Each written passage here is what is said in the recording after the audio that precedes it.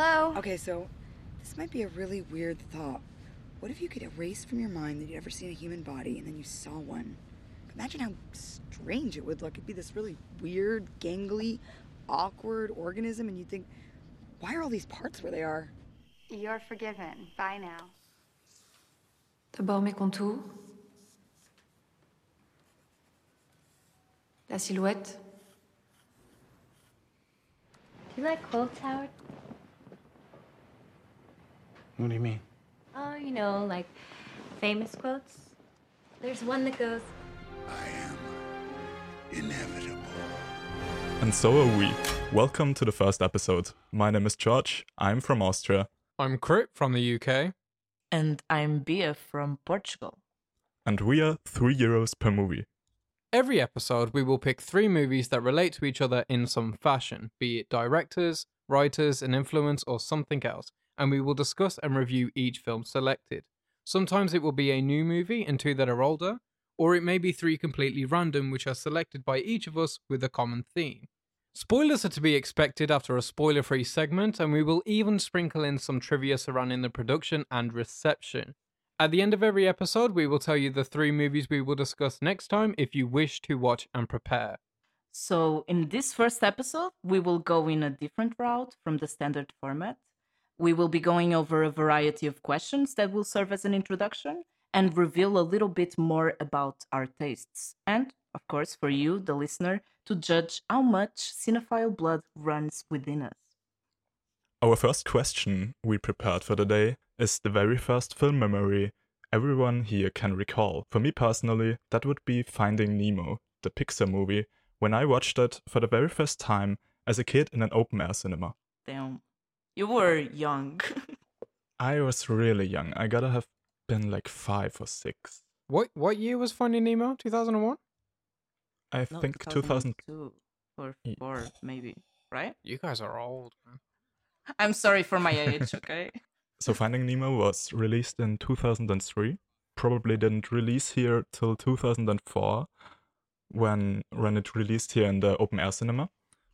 The open air cinema is pretty special actually. It's surrounded with these medieval walls, basically the original walls from when it was a literal castle. And Yeah. you have this giant field in the middle of it, and just these corners with a tower at the end of it and one giant screen on it. And people just gather each summer to watch a bunch of movies. It has like a selection of the important movies, if you want to call them that, of the last year. So it's always a little bit late.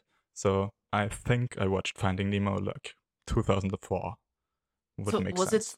Was it your first experience in the cinema or just like your first movie memory in general?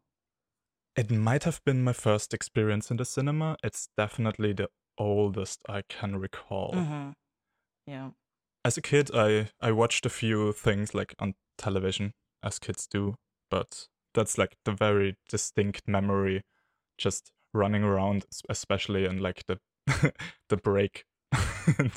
There's a middle break in the open air cinema, and in that break running around with a few friends and then all gathering and sitting down to watch this movie together felt like such a magical thing. Probably also because like you're still really young, and at that age, you know, staying up late is something super special, and obviously open air cinemas can't run during the day. That was all a very much a magical moment for me. Is it still open? Like, could I go Yeah. there today? Yeah, each This is summer. what I'm saying. Is this... So this was a castle? Yes. Like it used to be a castle? Those are like the castle walls, basically. They used to be the outer walls that barricaded the city. City is too much. It's like a small town. My local cinema used to be a bowling alley. So I think I don't think we're pretty equal in that. I'm not happy about that, to be honest. I want a castle cinema. I want a castle cinema as well. I want a castle cinema. That sounds so sick. Yeah, I'm very aware that growing up like this was very fortunate for like getting into movies. Yeah. Do you remember anything specifically about Finding Nemo?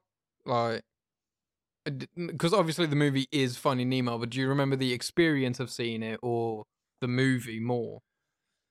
I think the experience, it's a bit hard to judge now because like in the recent years I have rewatched it. So I could recall pretty much most of the plot, but I don't know how much of that would be fair to assign to like the initial viewing. Mm-hmm. I definitely, when rewatching it, I think last year or 2 years ago, I remember that all of the time I was like, oh yeah, and that happened, and that happened. So I definitely had some memories in there. I remembered the tortoise, turtle. What's the water one? Yeah. Yeah, the turtles. Yeah. Yeah. The turtles. Yeah, I distinctly remembered those. Yeah, where they're like just spitting bro left and right. Just Yeah, for yeah. show. Yeah. I love that part of the movie. Oh, and I remember the whole joke with the address in Sydney. How she Wallaby Street something Sydney. P. Sherman, Wallaby Street, Sydney. And there I got it. I do find it kind of funny that you two have both kids' films. You know, because obviously we all have each other's answers to these questions. And I distinctly do not. Yeah. Like, what's right, up so- about that? I was gonna ask Beer about hers, but okay, we can go for mine. So yeah, mine is with the film Boogeyman 3, which is such a specific B movie. Like, nobody has seen this film. Nobody cares about this film. But when I was about, I don't know, I'd say about 5 or 6, about when you start having memories that you keep forever, about whatever age that is. Mhm. I grew up with like a lot of siblings. I have about like 12 siblings. It was very hard for my mom to keep track of all of us. So I would stay up super late. And as long as I was quiet enough, you know, no one would really notice. And one time my brothers and sisters, well, some of them, were watching a horror film in like their room. And I snuck in there to go and watch it with them because I thought I was big and brave. And that film was Boogeyman 3. And they was watching this scene specifically, right? But it's of this elevator scene, and there's this girl and she's covered in blood and she's being arrested or whatever. And the boogeyman like just kind of shows up upside down in the elevator and then snatches her. And it terrified me when I was a kid, and I ran out the room screaming, and I got in massive trouble for staying up so late, and then also for trying to watch a horror movie. That's when I decided I was never going to watch horror movies again. And I was an idiot because, as it turns out, that's my favorite genre of film. So, complete 180 from when I was like 6 years old. But yeah, that's my first ever memory of film, and it's scarring. I still think about it. That's super interesting. I guess we can circle back to that when we talk about the favorite genres later. Yeah. But I had a very sheltered childhood. I grew up as the oldest child, so I also had like no opportunities like that. My parents are not into horror at all. And the result of that is that I actually never had that infamous experience of watching a horror film way too young, as most movie fans apparently do. I wonder if I broke a code or something. It seems like everyone needs to have that one traumatizing film memory Apparently, as a kid. yeah. Apparently they do, yeah. I missed out on that. It really scarred me. Like because you know we will circle back to like favorite genres and whatever. But even though horror is my favorite genre, and horror movies don't like scare me or anything anymore, I don't watch that film. I have stayed so clear of that film. I've seen that one scene and that one scene only, and I never plan to watch the rest of that film. That's fascinating. I wonder if I think you would probably lose all of that fear if you just watched it once and realized now that it's actually not a scary movie compared to a lot of... It's a shame we will never find out. All right. You know what? But you guys were talking about trauma and fears, and my first memory concerning like cinema and movie experiences was actually of my father just falling asleep in the cinema, you know, and that was traumatizing because now it just taught me that it didn't teach me, it just molded me, you know, into thinking that if I'm watching a movie with someone, you cannot be on your phone. You cannot like turn away. You cannot fall asleep. It's ruined if you do. So yeah, that was very traumatizing in that way. So I watched Harry Potter. I can't remember exactly if it was Philosopher's Stone or Chamber of Secrets. As you might imagine it, it was a very important experience for me as a child.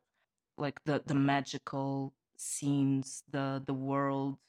I was in complete awe, just seeing these characters just throwing out spells, and it was very amazing to me. And I look to the left of me and my father is his eyes are closed, and I'm like, bro, I'm having like a defining experience here. And you're not watching it. I want to share my happiness. And that's what's most important to me with movies, is sharing, in a way, an experience. Even have like thoughts about the movie after and talking about it. And I couldn't do that with my father because he just fell asleep and he took us home. And I don't remember the ride, of course, because I was little, but yeah, just don't fall asleep, guys. There is something quite sweet about that, though, right? Like watching a film and your dad falling asleep. I don't know. It seems kind of nice. You think?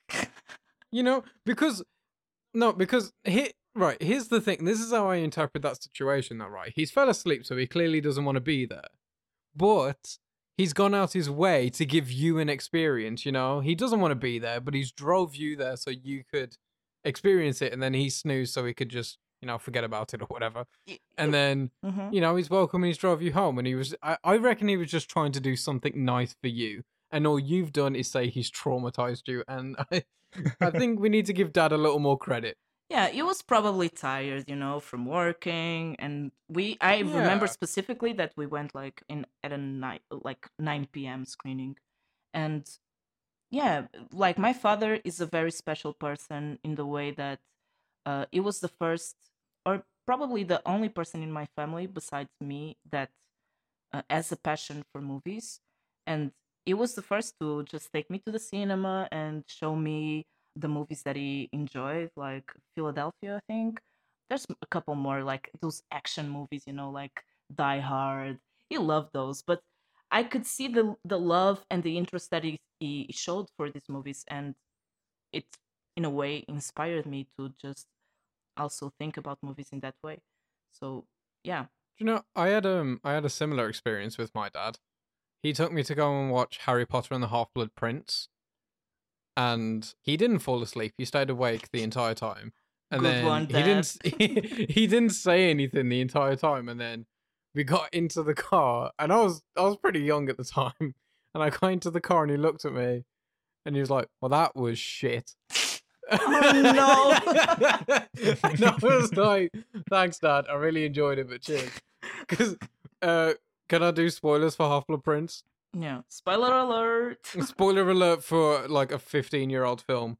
It's the one where Dumbledore dies, right? It's the one where Yeah. Snape kills Dumbledore. So I'm emotionally wrecked. I'm like exhausted from crying.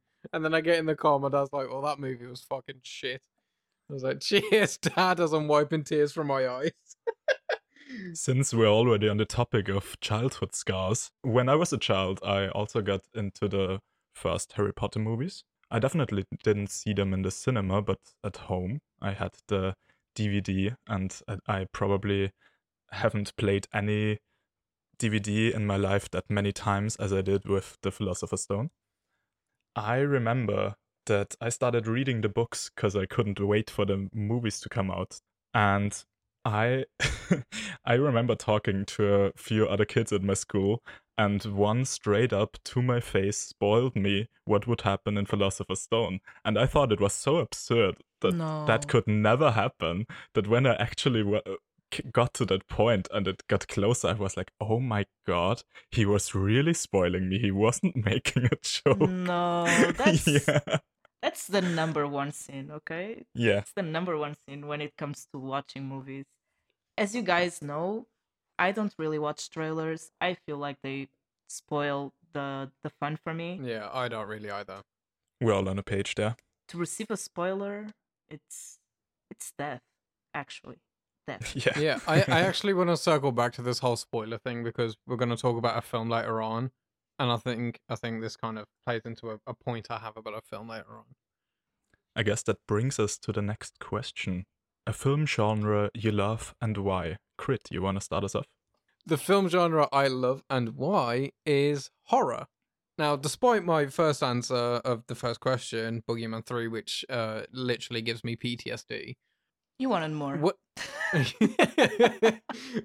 by the time I got to about 17, I literally recently just did a video about why I love horror, so I'm trying not to just completely redo that video here now. But when I was about 17, I found my love for the live-action Scooby-Doo films, which I liked when I was a kid, and when I was 17, I was like, these films are, like, actually sick. And Matthew Lillard as Shaggy was my favorite character, right? I thought he was an especially good actor. So I was like, I want to watch some more Matthew Lillard things. So I watched Scream, since, it was his next biggest film or whatever. And I was like, wow, this film's, like, good. And I didn't know, like, horror films could be that good. Because I was a teenager when all the Conjuring films and stuff were, like, huge. And they were the biggest thing in horror. And I just thought they were, like, a mess. They were overly lenient on jump scares. And the stories weren't really that good. It was just, ugh. So I didn't think that, horror movies could be good. And then I watched Scream and it changed my life. And I was like, fuck, man, the horror movies are sick. So I, made it a mission to watch as many horror films as I could. And then one day, I watched The Thing. 1983's John Carpenter's The Thing. One of my favorite movies of all time. And it just solidified why I love horror. It's so beautiful in a way that no other genre, perhaps other than maybe sci-fi and romance, can be. Because the people that make horror love horror, right? They absolutely adore horror films. That's why, someone that directs some romance films will also make a drama every now and then, or they might even make an action film, because they just like making movies. But horror directors usually only ever make horror films because it's just a medium that they love. Yeah, it's like culty, kind of. Yeah, and you feel that passion, always. Yeah. When you watch a Wes Craven film, especially the Scream films, you feel the passion for horror films in them. When you watch a John Carpenter film, you can feel his passion for that film, right, for that medium. And I think The Thing is his best example of doing that. And also, I just love the nature of the way they're made. They're cheaply made. One of the best horror films of the 2010s is Creep, to me anyway. I think it's one of the most uniquely terrifying films ever made. And it was made for less than $1,000 with a crew of 2 people. They both acted in it. They were both the cameramen. They were both the writers. They directed it. Like, it was all them. Is it like found footage or... Because I've never heard about that one. Yeah, it's like a found footage film. Came out in 2014. You should totally watch it. There's a second one as well that's really great. And yeah, just that nature about it. Like 10 Cloverfield Lane cost, I think, around 13 million to make, and it made 110 at the box office. They can do so much with so little because they're so creative. True. And people, when good horror works, it works. People eat it up and they lap it up. Last year was a really good example of that. With Barbarian and X and Pearl, people really loved horror last year because horror was really good. So, yeah, that's, yeah. I would love to talk about horror all day, but, other people are here, so I guess I'll let one of you talk now. Just to quickly, a few things. The Thing was 1982. Just a little correction here. Damn, got my ass. Got you. I am somewhat of an horror agnostic. Like I earlier mentioned, I grew up watching none of it at all. And similar to you growing up, it always felt like that even horror fans talked trash about horror, how it is so often uncreative and just filmed with jump scares, that Yeah. the first step to get into the genre is, I think, a bigger hurdle than many other genres. Yeah, absolutely. At this point, I definitely have my fair share of experiences. A lot of the classics, obviously, 1980s era, The Thing, The Fly. I particularly love everything practical, so all the practical Yes, effects of yeah, that yeah. era are just amazing. Very charming. It's interesting because when I first watched like horror movies, I started with those that would creep up on my Tumblr page, okay? And it would be like the most unknown slasher gory type of movies. And I was a big fan of Paranormal Activity. I would suck it The up. first one's really good, to be fair. Yeah. I stopped 3 movies in. I think they continue. I don't know how many there are now. There's a lot. There's like Probably. 6, I think, or 7. There's a lot of them. Yeah, but I was genuinely frightened by the movies. And even if they're bad, they can still like provoke something in the viewer. And I think that's the beautiful thing about horror. It's very, I don't want to say easy, but the ways with which you can just evoke those emotions are many. And the ways to get there can be achieved very creatively. And I think it's always a view, to be witnessing that type of cinema. And that's why I loved horror movies back then. Recently now, I'm more into the movies that are debatable if they're horror or not. Your Robert Eggert movies, or even Ari Aster. Right, I get you. Yeah. Yeah, I'm into that now. Now I'm fancy. But back then, Oh. I would eat everything up. Yeah. Someone's a bit too good for normal horror now, are they? Yeah. I'm a little on Bia's side there. I have like mixed feelings on some of the last year's movies you mentioned, so Barbarian and X, for example. I enjoyed them to a degree, but I feel like I still lack a little bit of that pre-knowledge about the genre to really appreciate all the nuances there. What I do, however, totally enjoy are like those, as B already mentioned, Ari Aster's, or more specifically in the last years, what the French did. So A Climax by Gaspar Noé, or Titan and Raw by Julia Ducournau. I think those were just fantastic. And if you gotta assign a genre to that, then I guess it is horror. But it's not like the picture you have in mind when you think of horror. Well, I've had this conversation a lot in the recent days, and I have no idea why. But I think for some reason people have such a limited scope on the genre horror of what they would define as horror. Like, I hear a lot of times people going like, it's not really a horror, it's more of a thriller. And that doesn't really like register too well to me, because I see thrillers as just kind of a subgenre of horror. Psycho is like a slasher, sure, but it's also like a thriller, A horror movie isn't designed to make your fucking skin crawl.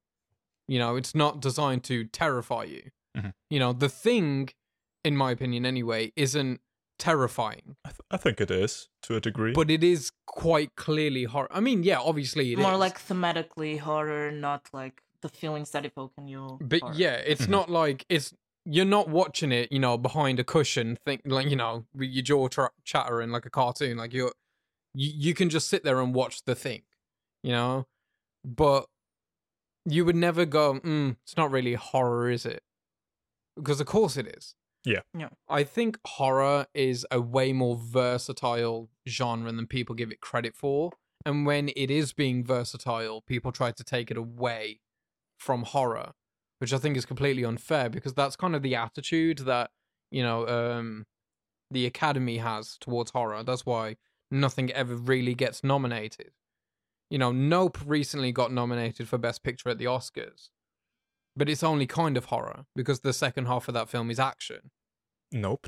You know? I don't think Yeah, Nope, Nope. got nominated for Best Picture. Did it not? I Oh, think I even was under Nope the got impression it was. scuffed. Scuffed, yeah. Damn. It was a great horror year. You would think that Nope could get one, but Yeah, it's kind of weird that it didn't. Oh, well, yeah, no, you're right. I really thought Yeah. it did. I must have seen it in a different category or something, but yeah, that's crazy. I thought it did. But yeah, like the Academy has such like a snobby way to look at horror films. Mhm. And I especially in the case of Ari Aster's horror films, you know, Hereditary and Midsummer, there's been a term, right, that I hate, and I didn't really want to bring it up, but it's coming up now. Oh no. It's elevated horror. yeah. Mm-hmm. I cannot stand that term Yeah. It because just it's brings- like yeah. it's such a pretentious term to be like, oh, I watch horror movies that are actually good, that are about something. You know, it's so shut up. Yeah. Like, it's crazy. Horror movies have always been about stuff. Always. You know, if you want to take it back to, say, The Fly, you know, that you mentioned earlier, The Fly was a metaphor for the AIDS epidemic. Oh, But, you know, that metaphor can easily get lost on somebody, if they're not aware, yeah. you know, because it's not really shoving it in your face. But they've always been about something. And yeah, I just think it's quite the term elevated horror really irritates me because it feels like someone's trying to put themselves above horror films, which, you know, I absolutely despise. Yeah, bringing the other entries down to a level where they shouldn't be considered real cinema. And yeah, That's what it feels like. It's like Mhm. going, oh yeah, Midsummer's cinema to me, but yeah. you know, X, you know, from last year, that's not cinema. I think that's Yeah. often also just like a general problems with like the broader idea of genre, especially like in the last few years. Movies have been less and less specifically assignable to a genre. A lot is less defined, yeah. A super basic example, but if you look at Parasite, it has like elements of probably 10 Mhm. different genres in there. So what Yeah. you're really gonna call it, and people don't slap slap drama on it because drama just fits every time.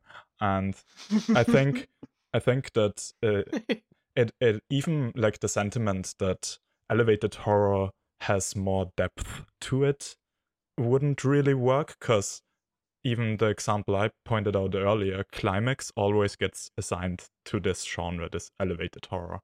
But I wouldn't even say that Climax has more subtext than Barbarian. It's, for example. No, it doesn't. I wouldn't Not say at that. all. Not at all. It's It's simply just people going, well, I like this one, so I've got to come up with a term to Mhm. excuse it, so people don't think that I like those crappy horror films. I gotta Yeah. separate myself from the crowd. The peasants. You know, they can't admit that they like a horror film. I think that's just a weird genre they created for any movie that vaguely terrifies you. That's the goal of the movie, but at the same time it doesn't use like the classical horror tropes, and therefore people felt the need to identify it as something different. Yeah, I think that's a big problem. I think people think that horror films are there strictly to terrify you, and if they Mhm. don't do that, then they've not succeeded at being a horror film. Which is crazy as well, because to bring up, like comedy horror, Mhm. I saw so many people watch Megan recently, I can't and wait.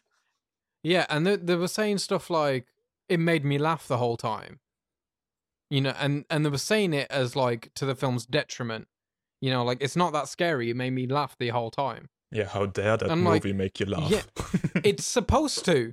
The silly dance is supposed to be funny. They didn't do that dance and then think, oh yeah, that's really gonna scare some people.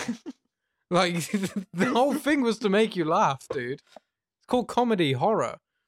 I actually had this argument with my brother because my brother was trying to say that comedy horror just isn't a really well-designed genre blend.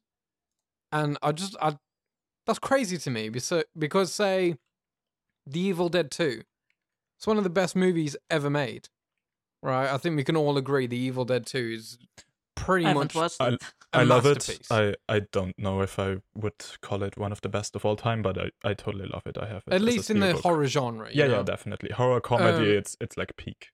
Yeah, and it's a comedy horror, and it's almost a masterpiece at it. Mhm. So I don't know how people can say stuff like, "Oh yeah, it made me laugh, therefore it's not a good horror film," when stuff like The Evil Dead 2 exists. It's ridiculous. But yeah, I've seen that happen more and more recently, and I think that's a big problem because of the internet.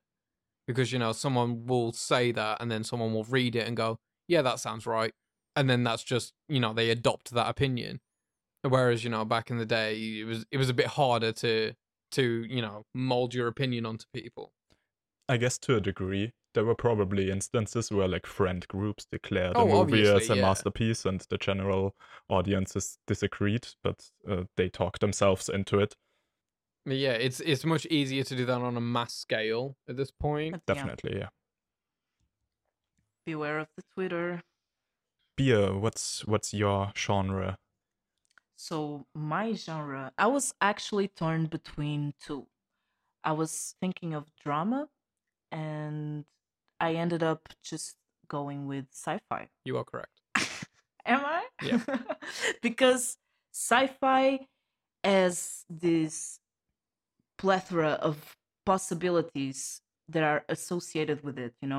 You can use like very futuristic elements to portray humanity's most important virtues or their most important shortcomings, and all of these like just presented in a way that it makes us dream about a future, or it makes us fear of a future. It's always very interesting to me, especially because it will always bring back the fact that we are human at the end of the day, and that our nature, our problems are always going to be, we can always fix them. We can always, cure a disease or make a contraption that's going to enhance our evolution. But our real problems, societal problems, will probably always be there. The way that we see ourselves internally, the way that the questions that we have about the universe can be answered in a movie, but at the same time, it will always make us think about our philosophy and the nature of what makes us human. Yeah. One thing I will say about sci-fi is I think it's one of the best like base genres, because you can make pretty much any type of other genre film Yeah. in sci-fi. You can have a sci-fi drama or a Sci-fi sci-fi horror, romance, sci-fi horror. It's really adaptable. Yeah. It's really adaptable. And some of my favorite films in every genre are also sci-fi films. Some of my favorite romance films are sci-fi romance, and I'm a big fan of Star Wars. So, and obviously we know how adaptable just the universe of Star Wars is. Yeah. There's a variety of Limitless options. yeah, limitless options, the way it can be implemented. It's just you're talking about sci-fi romances, and I just remembered Her, and it's just Oh, the sci-fi aspect is very subtle. yeah. It's close to us, right? Like these types of relationships with people that we can't see. Probably in a few years with ChatGPT, we will have relationships with AI. So yeah, it's a very important movie for me. I need to rewatch it ASAP because it's been on my mind. Her is fantastic. Yeah, it is. I love that film. I was also going to bring up Her and Eternal Sunshine in a very related manner. I love sci-fi specifically when it's used more as a tool set. Yes, yes. Yeah. Kind of as Krit already pointed out, a lot of my favorite movies are also considered sci-fi movies to a degree. Sci-fi always works best when there's like this one core idea, I feel like, that just changes a few rule sets, if you want to call them, about the way we live. Mm-hmm. Yes, I get what Like you mean. Eternal Sunshine or Her would be great examples for that. And the resulting conflict or problem solving resulting from those new struggles, those new rule sets to live by, always serve for a greater truth, I guess, about how humans interact, about how we make decisions.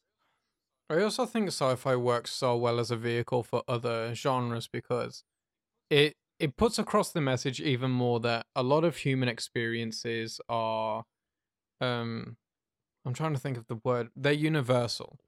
Yeah. You know, like you can put a human experience of love or heartbreak into a sci-fi film and it's just as, real, and you feel it just as much as if it was based, on Earth in the modern day.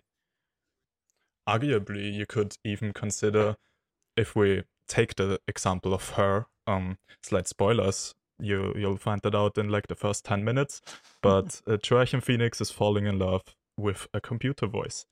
So taking this concept of stripping away a body from the love interest, if you want to call it that, really tells, I feel like, even more about how the emotions work, how it feels, how it is to fall in love, if the concept of love is just minimalized to a voice only. Yeah. It just makes us think about like the things that makes us human, like the details. Another film that does that specific thing really well is also Blade Runner 2049. Yeah. Oh, true, yeah. Between Ryan Gosling's character and Anna de Armas's character. I'm forgetting the character name, so I'll just use the actors. But yeah, like she's quite obviously, even though she does technically have a body, she's quite obviously artificial. Yeah. And he does, have feelings for her, but then you've got to think about how valid those feelings are. On her end, yeah. Because she's a product in that case as well. And Yeah. There's many more layers in that case. Additional layers, so... Yeah, in comparison to her, where she's not like... Her purpose is not to make you fall in love with her. So, yeah. That's different. I also think, by the way, that sci-fi is brilliant because its life is very long, probably longer than any, genre, just because it can't get old because of the limitless options. Sci-fi in the 60s and sci-fi now are completely different, but they're still distinctly sci-fi. And they're still pumping out immaculate films within the genre. And, to go back to, say, Star Wars, how long, like 40 odd years Star Wars has been going. And it doesn't seem to be ending. Yeah, with the shows and... because there's just limitless possibilities even within that. Yeah. And, I wouldn't mind a new Blade Runner film, to be honest. Everything is so rife with potential within sci-fi. Every world they create, the alien world from obviously Ridley Scott's Alien. That world is so rife with potential. Say like Prometheus, where, they completely go off xenomorphs for basically the entire film because, they're looking for the creators and stuff like that. It's a complete side story away from the main villain of that genre, and it works still. I think sci-fi is also so useful to just entertain our curiosity about the world, right? And the universe and the deep philosophical questions that we have within us. For example, Avatar, the last one, the Avatar 2, The Way of Water. I think it has like this potential to change minds or make people see nature in a different way and the way that we treat it, with the relationships that were portrayed in the movie. I don't want to spoiler, but with certain parts of the world of Pandora. And I think cinema has this power to just make you feel something you didn't feel before and make you think about things in a different way. And sci-fi is great for that. Yeah, I'm glad you brought up The Way of Water, by the way, because I think that movie fucks. That movie is so good. Yeah. I guess that brings us to my answer. I did a bit of a cop-out, but as we already established, we're not too keen on strict genre definitions anyways. I think it counts. My answer Yeah. was stop motion. Beautiful. I'm a big fan, as I already earlier mentioned, of anything practical. And when I see a few foxes running around and you can see every single fingerprint of the animators in their fur, then I'm just happy. Yeah. Mwah. Stop motion is so beautiful. I don't think there's a single genre or subgenre, if you want to call this whatever, that has as good a track record as stop motion does. Like, you struggle to find a bad stop motion film. I think one of the reasons why stop motion has such a good track record is the huge barrier of entry, where it just takes so much time to create an animated movie. Like in the last year, we got Guillermo del Toro's Pinocchio, Yes. which was magnificent. We also got Wendell vs. Wild by Henry Selick, another great stop motion movie. Hey, well, And you corrected me earlier about the thing, so I'm about to correct you now. It's Wendell and Wild, not Wendell versus Oh, Wild. yeah, Take that. you're totally right. You're totally right. Damn. Are we counting? And I don't know about how Wendell and Wild took in the making, but as far as I know, the Guillermo del Toro Pinocchio has been in the making for 10 years now. I think I read that Wendell and Wild's took about 7 years Yeah, to make. yeah. So there's this giant barrier. They rarely make money, and I think you actually have to have a really solid project already at your hand for any studio to go ahead and fund it. So there's kind of this inherent quality control within the genre, if you want to call it that. Yeah, it's risky. I remember the last stop motion movie I watched. I was a little bit traumatized.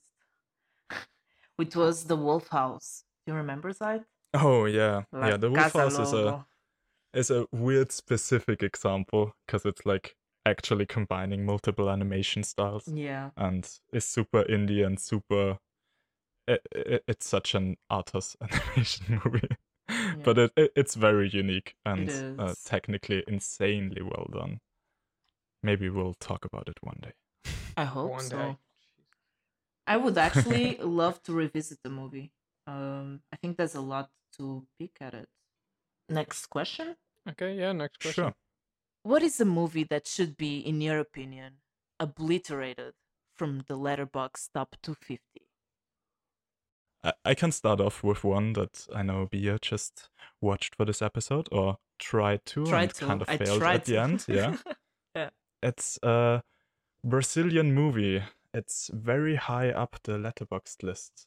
I think it's actually like number 5, around about there. A Dog's Will. I think I checked it. It's third. Let me check again. A Dog's Will is a Brazilian comedy that I have never heard anything positive about by anyone who doesn't speak Portuguese. So this is a very weird instance where it's even difficult to get the movie with any English subtitles. It seems like there haven't been a lot of prints outside of Brazil. And the general agreement within Brazil seems to be that this is the greatest comedy of all time. They seem to rate it with 5 stars into oblivion, whilst the rest of the world is not in on the joke. I finally found a source after like 2 years of looking. It took me ages to get to this movie. It was difficult for me as well. I'm baffled. I assumed there was a lot of lost in translation stuff, which would make for a great discussion on a separate occasion, I guess, because I think there's a lot to get into there. But Bia, you watched it and you didn't seem to enjoy it that much. You speak Portuguese. Where's the problem? Yeah, I tried to find some subtitles in English so I could know like what you guys were getting and what the Portuguese people were, understanding. Portuguese speaking people, of course, because Brazilian, Portugal, whatever. I was at first surprised by the genre because as you know, I didn't even read the synopsis. I didn't know what it was. I didn't read anything about it. I just knew it was the highest rated movie like ever, from Brazil. And I started watching it, and I was like, oh, this is a comedy. Interesting. And it's played in a way that it looks a lot like a novella, so a soap opera Mhm. for me. The type of comedy, it's very fast paced. At times I laughed, okay? I was enjoying some of the jokes, some of the scenery. It's well crafted in a way, but I just couldn't connect. I know they're like trying to talk about religion and the hypocrisy of the church, and the way that men treat women in marriages, all of that, but it just didn't connect. And the quality of it overall, it didn't feel like it justifies the place that it has in the on that list. I just couldn't I just couldn't understand. I'm with you, Zaid, because as I said, I was watching it in Portuguese. It was surprisingly easy to understand because sometimes, even from Portuguese from Portugal to Brazilian Portuguese, there's some words or expressions that get lost in translation. But for me, yeah, I was a little bit bored. I was bored most of the times, and I couldn't finish the movie. Um, Mhm. yeah, To me, actually, the last 30 minutes, so round about that, what you're missing might be my favorite part. I have some mm, memories of those at least. That was ingrained in my mind. But it's like yeah, it's just generally at best a serviceable movie to me, and with that in mind and the knowledge whilst watching it that, as you pointed out, it is number 3 on Letterboxd.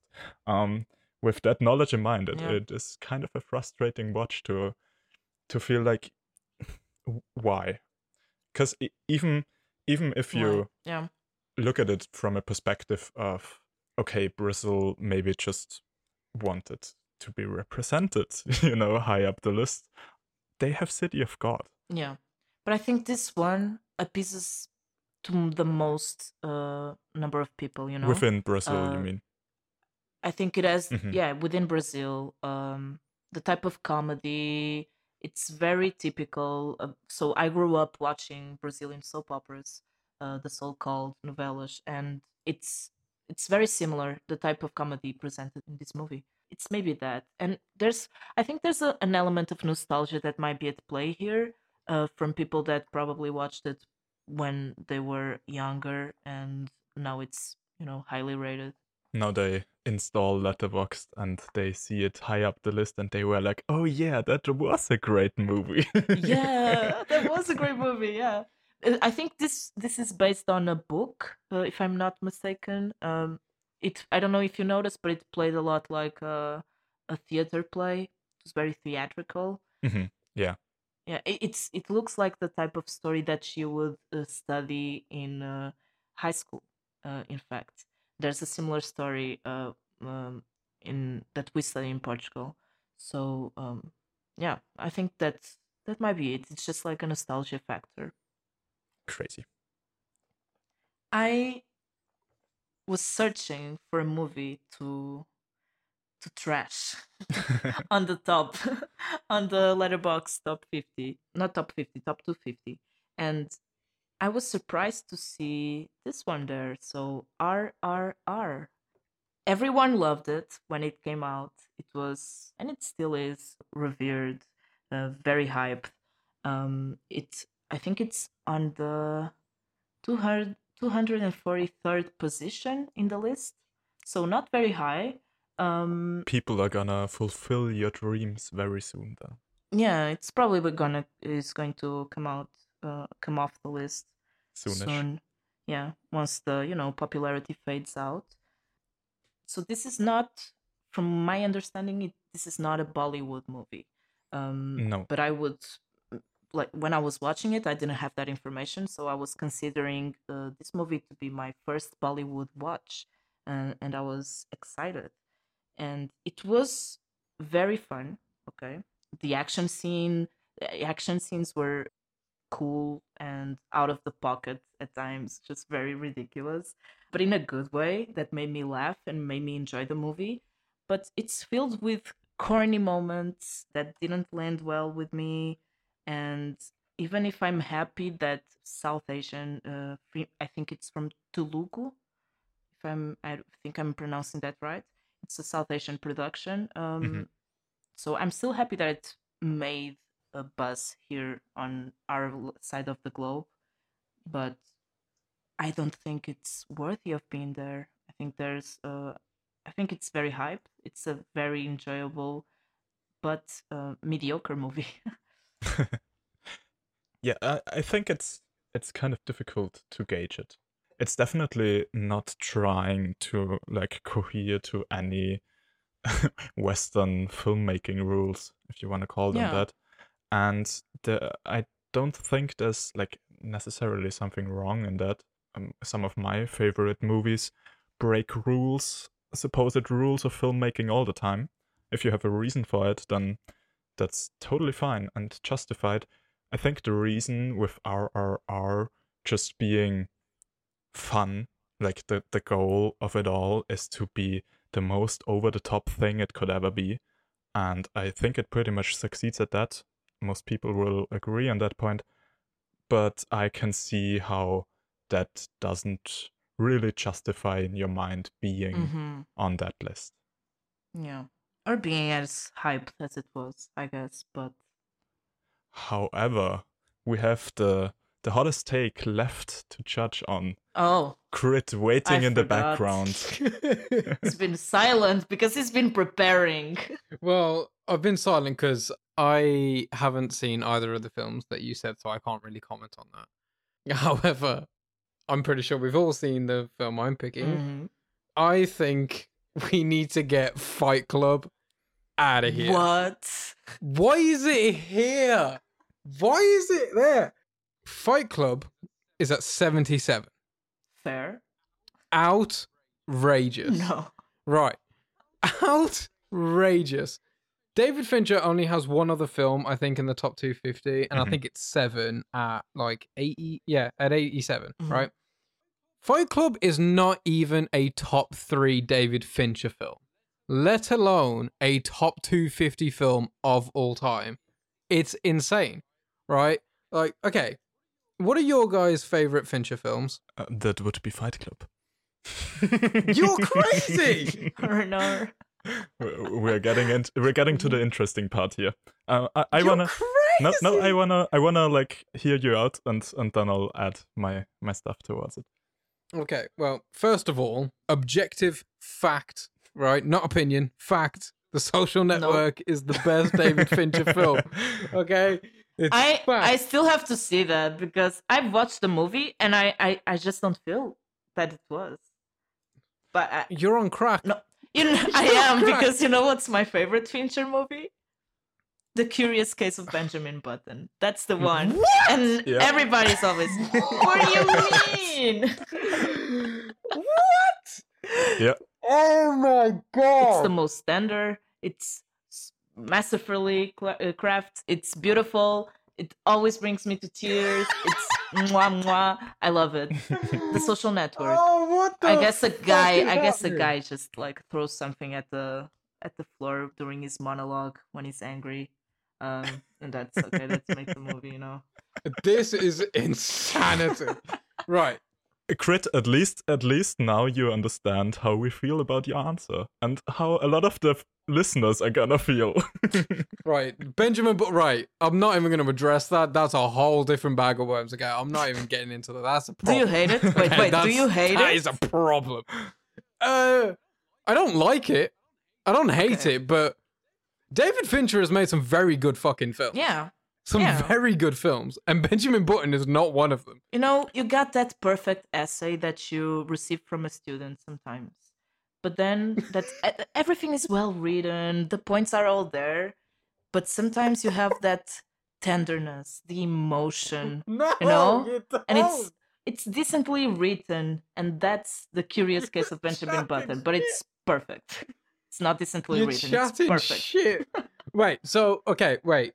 Just, okay, before I shut on Fight Club for a second. would you replace Fight Club with The Curious Yes. Case of Benjamin Yes, I Button? but I'm biased. It wouldn't be a rational. This is stupid. It wouldn't be a rational substitution, you know? I'm biased. This is stupid. It's okay. This is stupid. Fight Club, right? Fight Club works twice. That's it. It works the first time if you don't know the twist, right? And then, cool, once you know the twist, you can watch it a second time, you notice some stuff, and then the third time it's just dead, right? It doesn't work again, right? Okay. I disagree. Second point. No, you're wrong, right? I think I just watched it one time, so I'm, it works for Right. me.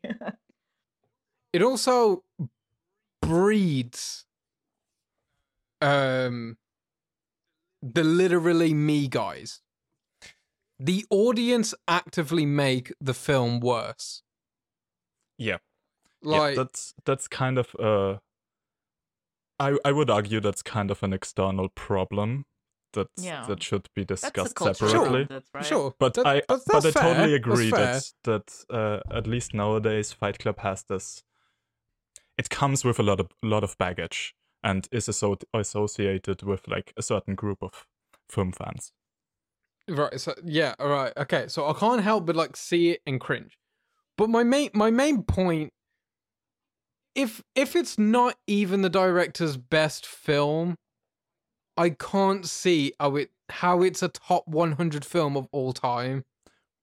I think it's one of the most overhyped films of all time. I don't think it looks particularly well.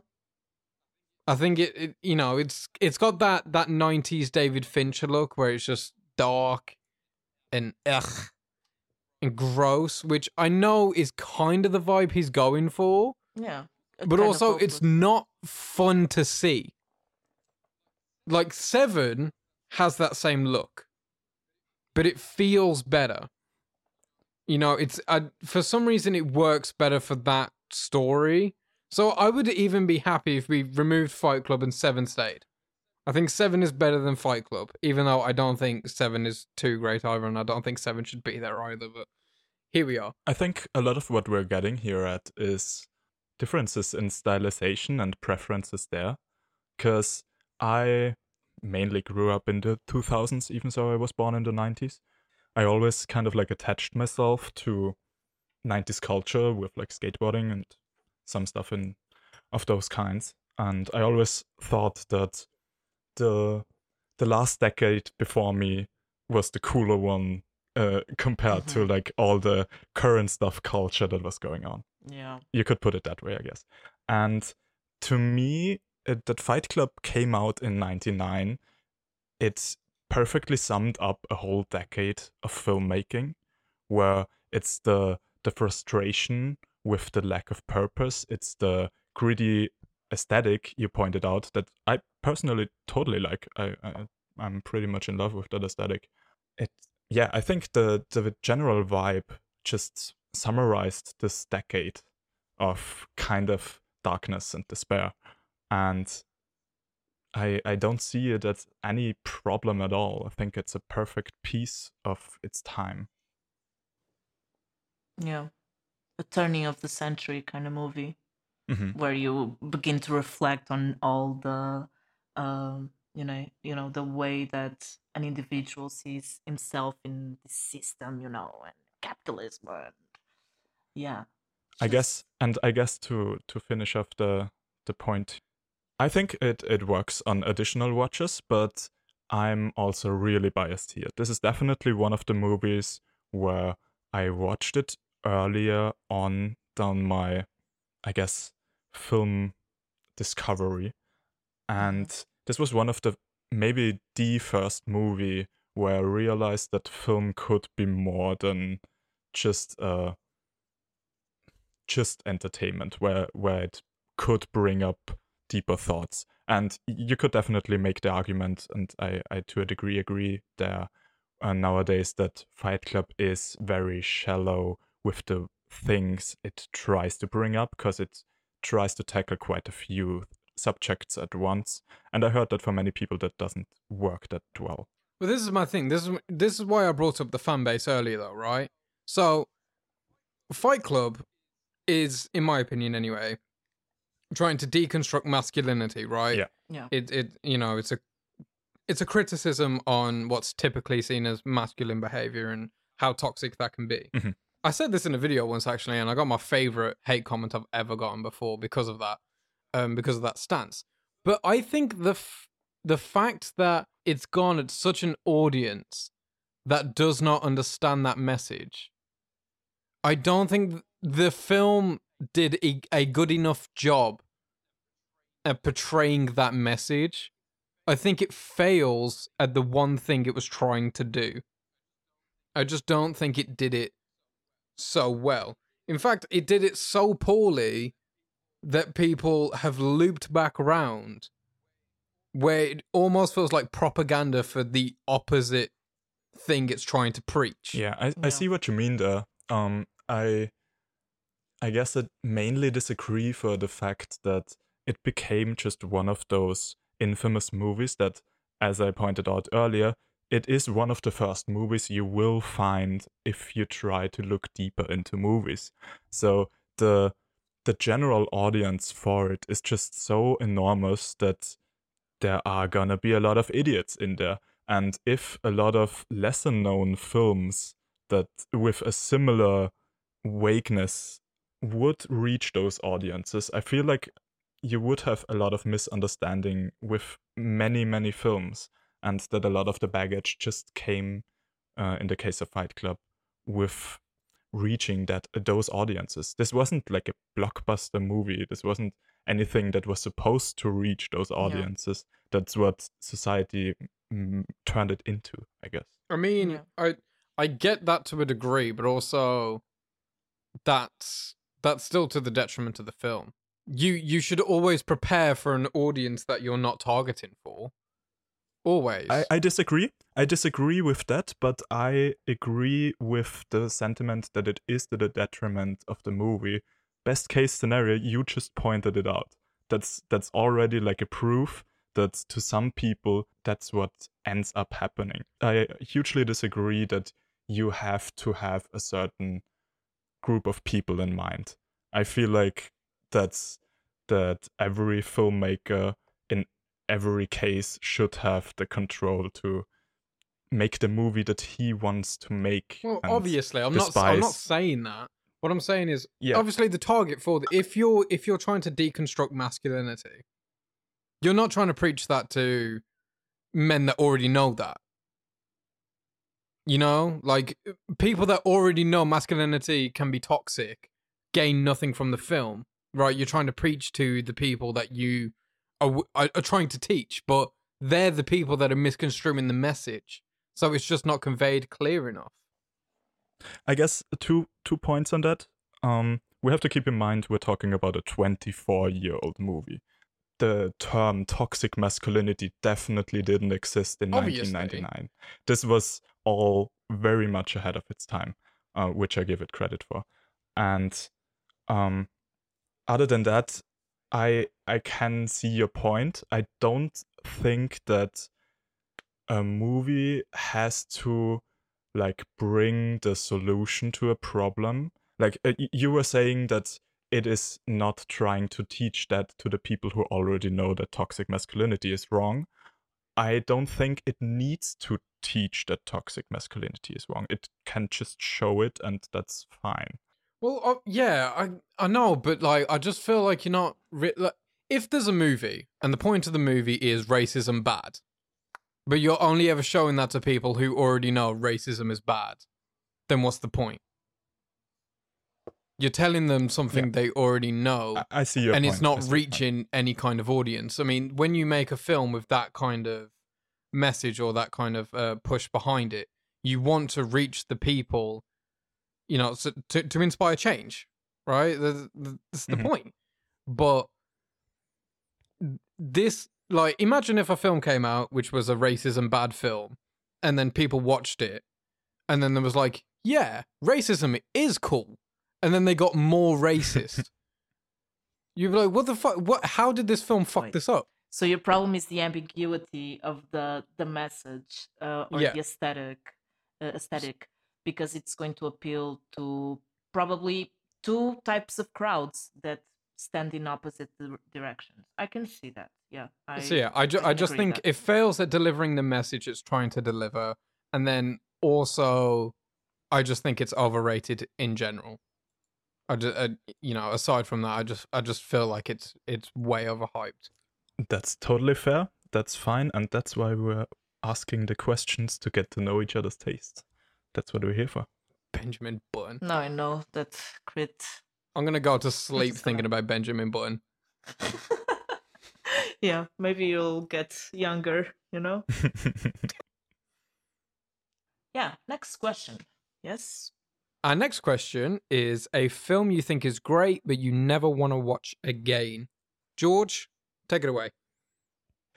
Just to preference this, I want to point out that we're talking about great movies. We're all agreeing that those are great before we start any more controversy with our takes. Yeah. I chose for a great movie that I never want to see again, the 2002 released Gaspar Noé, again, I guess, horror movie, Irreversible.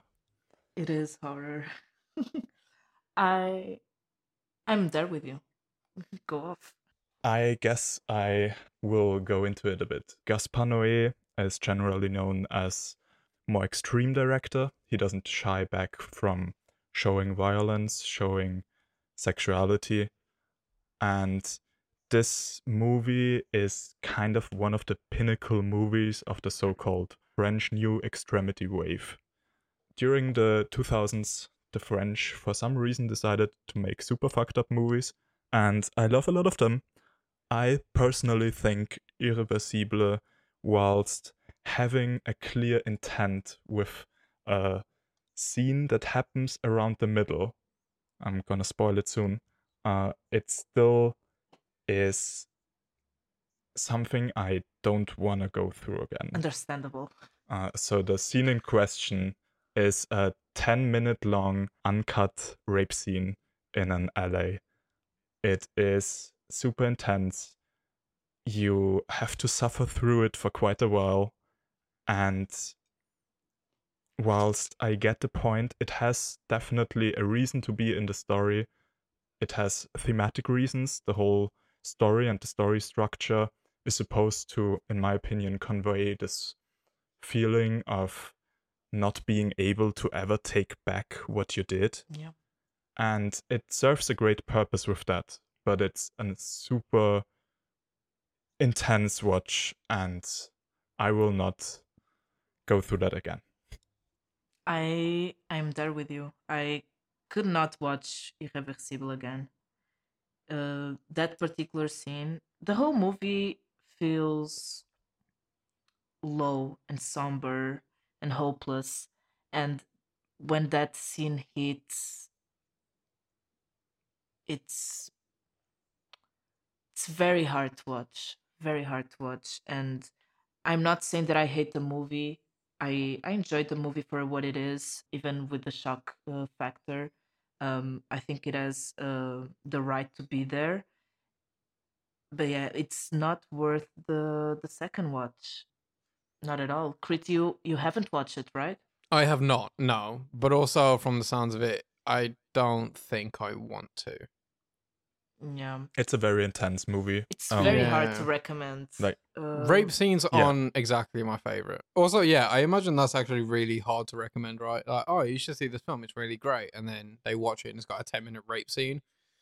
I watched this when it was movie, and I watched it with two friends of mine. All of the three of us didn't know what we're getting into. We had heard of Gaspar Noé before. I think I had seen, and one of the others had seen Climax before. So we were vaguely aware that it's an extreme director. We were not prepared for what was to come. Oh, Yeah, so but- it was late into your Gaspar Noé's journey. Not really. I think I might have started off with Climax. So Climax released in 2018, 18, and yeah. I haven't been like that crazy of a movie buff before that. You know what's weird is that so Irreversible was my first Gaspar Noé's movie. Oh wow. And I went searching for more of him, because I was interested in the way that he was brave or the way that he wanted to take risks with portraying such shocking scenes and themes.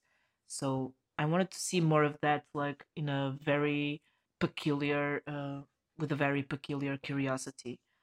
Yeah, he's definitely an interesting guy. I'm not sure if I would have continued to search out movies personally if that was my first Gaspar Noé. Yeah. I'm glad that I did. Yeah, He's definitely one of my favorite directors. I think the second one I watched was Love.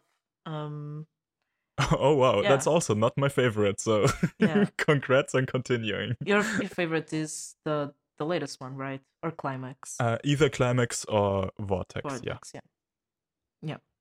Climax is my favorite. Same, by the way. Oh, we agree.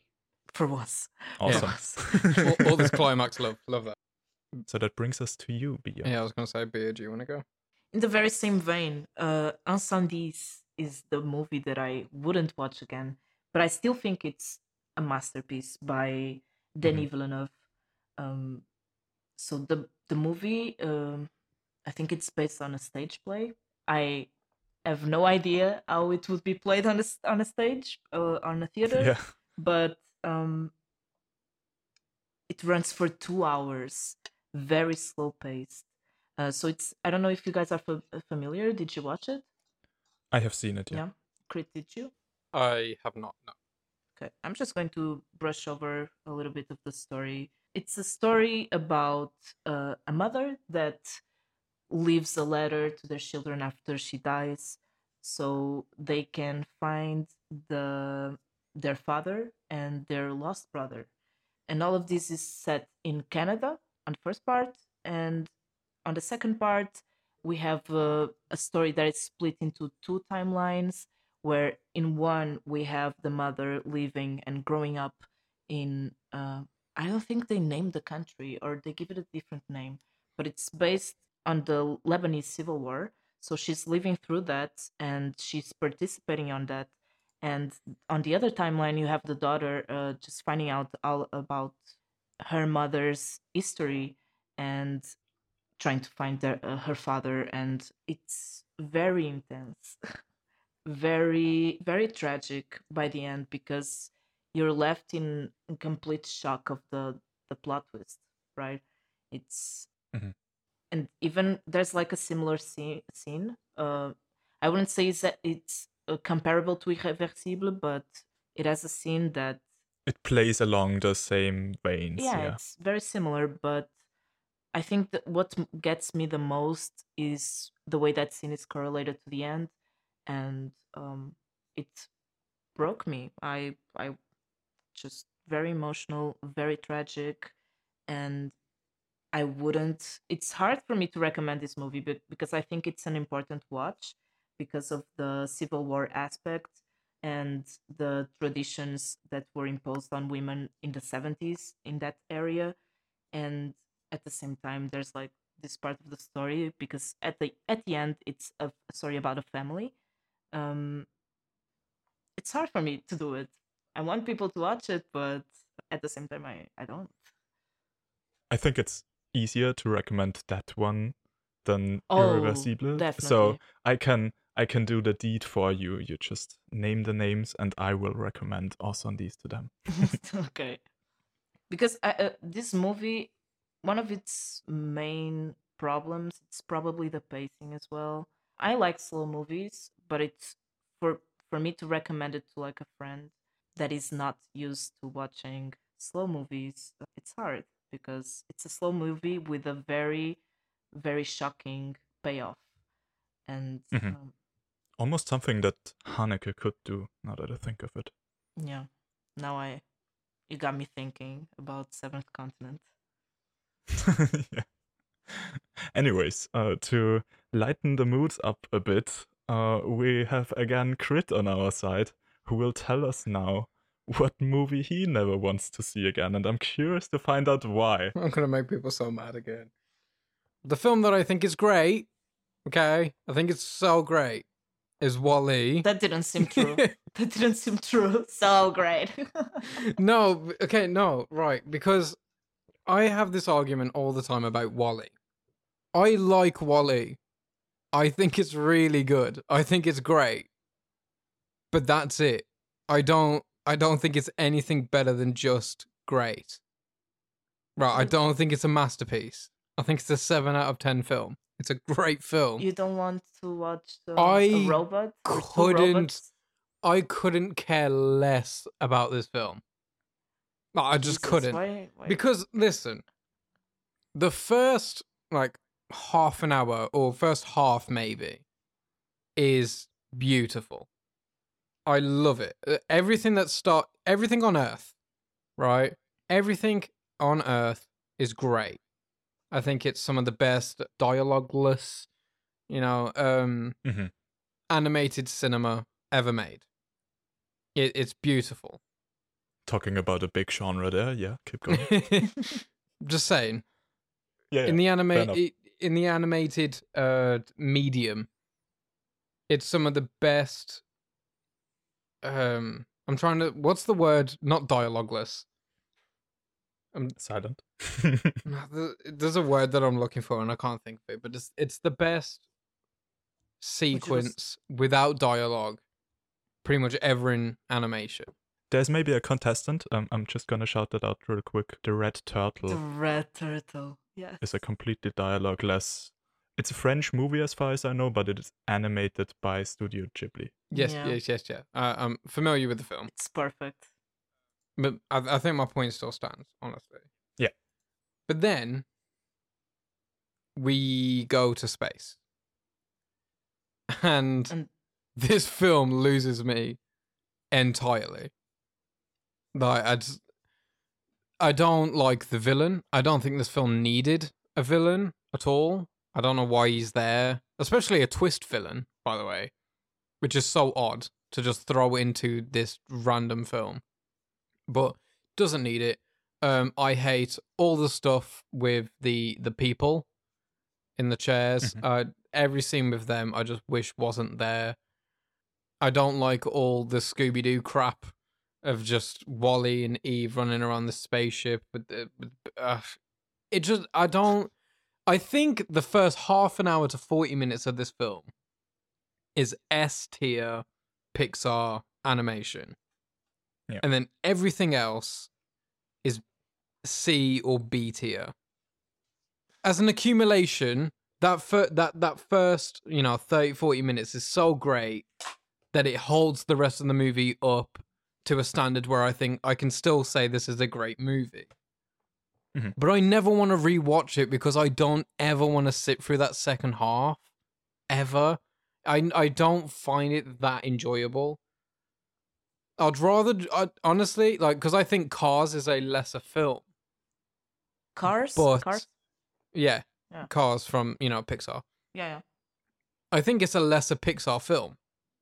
I would rather watch Cars. Yeah, I can totally see that, how you feel about that. It's generally a big problem with movies if they can start out strong but fail to give a satisfying ending. I feel like it's always better if it continuously grows on you. Yeah. And to a degree, I agree. So everything on Earth is probably the best Pixar has ever done, in my opinion. I can agree. I think that the second half, I'm pretty sure it's pretty much split in half, actually. Yeah. I think that the second half can't hold up to that potential. I agree with you there. It's definitely, for me, not as bad as for you. I think there's also a bit of nostalgia playing into it, because I saw it when it came out, so I was pretty young still. It's true. And honestly, the second half probably isn't even as bad as I think it is. But I think it's because that first half is so good that second half seems just worse than it is in comparison. Because I'm spending the entire time salty that the film just isn't as good as it was 10 minutes ago. Couldn't live up to the expectations it sets itself. Yeah. I'm very curious to watch the movie again because I watched it probably when I was 13 or 14. I don't know. Mhm. It's been a while. I watched it like a couple of times then. I just can't remember having those feelings towards it. I I quite enjoyed going on an adventure with Wally to space and having humanity as just play portrayed in a very prophetic way, I guess. Mhm. As if we continue to do this, this is what's going to happen. This is how our bodies are going to look like. This is how our minds are going to be programmed to think. And I quite enjoyed that part of the movie, even the romance, the little romance with Eve and Wally, which was very charming. So I would have to watch it to see the real difference between the first part and the second part, Mhm. because I just didn't see it then. I even have to. Now that you brought up the romance, I thought you were gonna mention the little side romantic story between the two humans that basically only got together due Ugh. to Wally, and I remember that. Mm-hmm. Like that's. Yeah, like I still have memories of the second part that I remember and I like.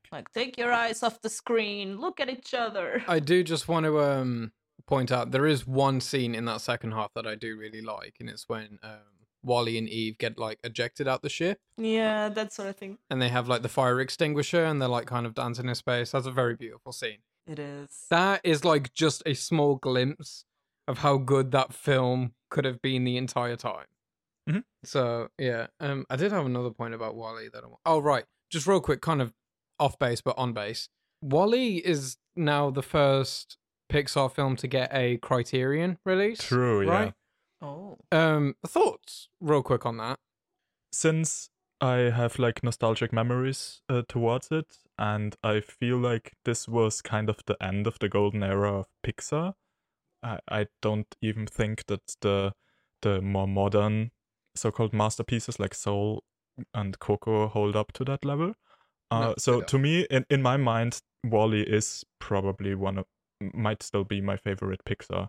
A lot of nostalgia in there, so I don't mind at all. I thought it was quite cool when I saw that news. Yeah, I might get it. Okay, that's fair.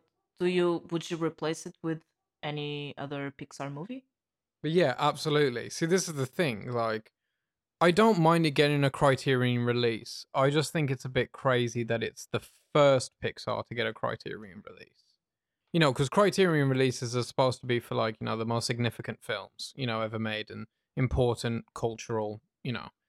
I feel like Toy Story, the first Toy Story, deserved it more. Mm-hmm. One, I just think it's a better film. I just think it is a better film. It's worse animated, obviously, but I think one is a better film, and it's the first fully 3D animated and feature ever. And you know, it's incredibly good to say it's the first. So I definitely felt like that should have had a Criterion release, and also Monsters Inc. and The Incredibles, just because they're better films in my opinion. But yeah. Both of them? Just all of them. I think Toy Story. No, I Incredibles, was. and Monsters. Yeah. Oh, The Incredibles, both of the Incredibles. No, movies, no, no, or- no, no, Oh, no. okay. Just the first The one. Incredibles. Yeah, no. The Yeah. Incredibles 2 is yeah. Yeah, okay. Which brings us to our next question: a film you would love to experience again for the very first time. Mine is very easy. It's no surprise. The movie I would like to just wipe my memory and watch it again is Portrait of a Lady on Fire. So, Portrait of a Lady on Fire, for those who don't know, is directed by Céline Sciamma. It stars Adèle Haenel and Noémie Merlan. I watched it the other day. It still stands as one of my favorite movies ever for its beautiful compositions, the way that the the music is not really used, but when it is used, it's used very purposefully and it serves the story, and it also serves the time in which the movie is set. In terms of sound production, it's very minimal but yet rich, with the fireplace and the wind and the waves. almost reaches ASMR levels. And for the story, it just builds up to one of the most well-crafted last 15 minutes of a movie. It just pays off really well. And I would like to just forget about it and watch those last 10 minutes or the entire movie again. Yeah, it's worth it. Have you guys watched it? I know George did, but what about you, Krit? I have seen it before, but I haven't seen it recently. I have watch listed it, but I also have watch listed a million films. Because I want to rewatch it. I don't remember much about it, and I think I saw it at a time when I wasn't mentally Prepared. able to appreciate it. Yeah, you weren't prepared to receive it. This masterpiece. No. I think I just put it on thinking it was going to be like just, an easy watch or whatever, because I was trying to get into more European cinema, and that had just come out, and I heard it had really good reviews, so I was like, yeah, I'll just throw this on. And, it was 2019, so, I was about 18, so I don't think I was ready for it. And now so you are. I want to rewatch. Yes. I trust I've grown you. a lot. You can go and watch. I'll let you know what I think on my rewatch. I think I only watched it once so far still. Still need to get to it. I loved it a lot watching it the very first time.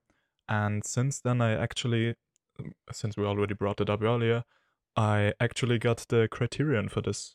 So I'm looking forward to watching it again, and maybe, I'm not sure if it's on there, but maybe watch it with a Celine Sciamma audio commentary. We'll see. Yeah. It was my second time watching it. I watched it last week, I think. And I watched it with a friend because I was bothering him, you have to watch this. You have to watch this. He didn't like it as much as I did, but, at least he tried. So I'm happy. What about you guys? George, do you want to go? Oh, sure. I did something sneaky here. It is obviously one of my favorite movies. I wouldn't have chosen it otherwise, but it also fits thematically. I chose Eternal Sunshine of the Spotless Mind. We already talked briefly about it earlier. It's a beautiful film. It was the moment I probably realized that Charlie Kaufman is gonna be my favorite writer of all time. It was, I think, the third movie of him that I watched, and I totally fell in love with it. And since one of the themes or ideas of this sci-fi movie is that you can erase memories, I thought there's something quite poetic to a question that implies that we're living in a world where you can erase memories, so I used that to erase Eternal Sunshine of the Spotless Mind and watch that movie again. I can imagine you picking this and then sitting back in an armchair twiddling your mustache thinking you were really clever. It's like, You gotta imagine me sitting there in a suit and a glass of bourbon in my hand, pipe in my mouth. But he was so funny. He was like, I know what I'm gonna say. Yeah. Quickly on your pick, I really love Eternal Sunshine of the Spotless Mind. A lot. And I've been begging my girlfriend to watch it because she's never seen it. Oh, wow. And she just, every single time we sit down to watch it, I immediately turn it off. Because I see her face and I'm like, you're not ready. she mentally, you're just not prepared right now. And she always just seems really happy, and I'm like, oh, I can't do this to you. Which is interesting. I mean, I don't want to get into it a lot now because it's interpretation of the ending of the movie, which is a bit spoilery. I'm sure we're gonna talk about it in depth at some point. But to me, it is not a sad ending. I have quite a positive interpretation of it. So, Me too. Okay. Just wanted to get that out there. Yeah, just on the point of me saying she's not ready. Not that it's sad, but more that it's just emotionally exhausting. Yeah, exactly. You experience a lot of emotions in this film. Mm-hmm. And you also gotta, at least at the beginning, you should pay attention. Yes. It's one of those movies where it's worth fully committing to it, and I get the frustration if you're sitting next to someone Yeah. and you're trying to show it to them and they don't commit to it. So I get it. And also, if they miss like the first 20 minutes of this film, it's over. You know, the rest of the film's not really gonna work for you, I don't think.